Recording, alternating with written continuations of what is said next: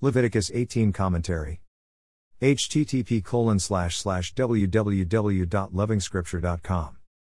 You must not do as they do in Egypt, where you used to live, and you must not do as they do in the land of Canaan, where I am bringing you. Do not follow their practices. Leviticus 18 verse 3. NIV. The subject is sexual immorality. The chapter shows an entire list of sexual perversion from which the saint must distinguish themselves. The call to come out her and be separate cannot be any louder for the saint today. We do well to read these lines again and again. Chapter 18 is underlined by verse 3. God's people are to look at sexuality with different lenses. Views, thoughts and mannerisms concerning sexuality should be different from that of Egypt and Canaan. We cannot be the same. The Lord expects us to be different. No one is to approach any close relative to have sexual relations. I am the Lord. Leviticus 18 verse 6. NIV. Verses 6 summaries the core message here. But there is more. Wrong sex will either dishonor self or others. Child sacrifice is mentioned.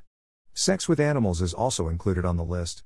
It's an X list which angers God so much that he decides to completely destroy Canaan. Israel is to find life by this law. Without this law, Israel will suffer the same fate as Canaan. Living by these practices will attract God's wrath. The opposite is also true, hence, keep my decrees and laws, for the person who obeys them will live by them. I am the Lord. Leviticus 18 verse 5. NIV. So Leviticus 18 gives a detailed reason why Canaan will be destroyed.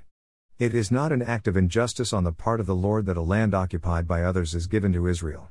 It is an act of just and importantly holy judgment on Canaan that their destruction is ordered. All the above things were being done in Canaan.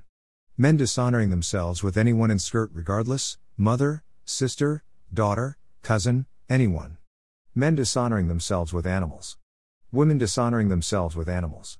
In addition, child sacrifice to demons was common. There was no respect for life.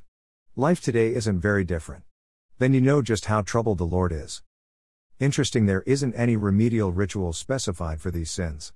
The punishment is removal from God's community. So do not defile the land and give it a reason to vomit you out, as it will vomit out the people who live there now. Leviticus 18 verse 28. The key point here is that the Lord is repeating the Genesis chapter 3 curse. The land remains cursed because of sin. Hidden in these lines is a promise that holiness would null or slow down or blunt the curse. With holiness, the Lord would allow the land to be productive and the community of God's people would thrive in it.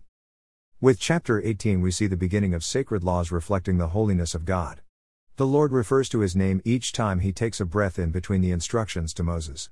It's a reference to the holiness of the Lord and an emphasis on the one and only reason why man must keep these laws. We do well to read these chapters again and again. Chapters 18 and 19.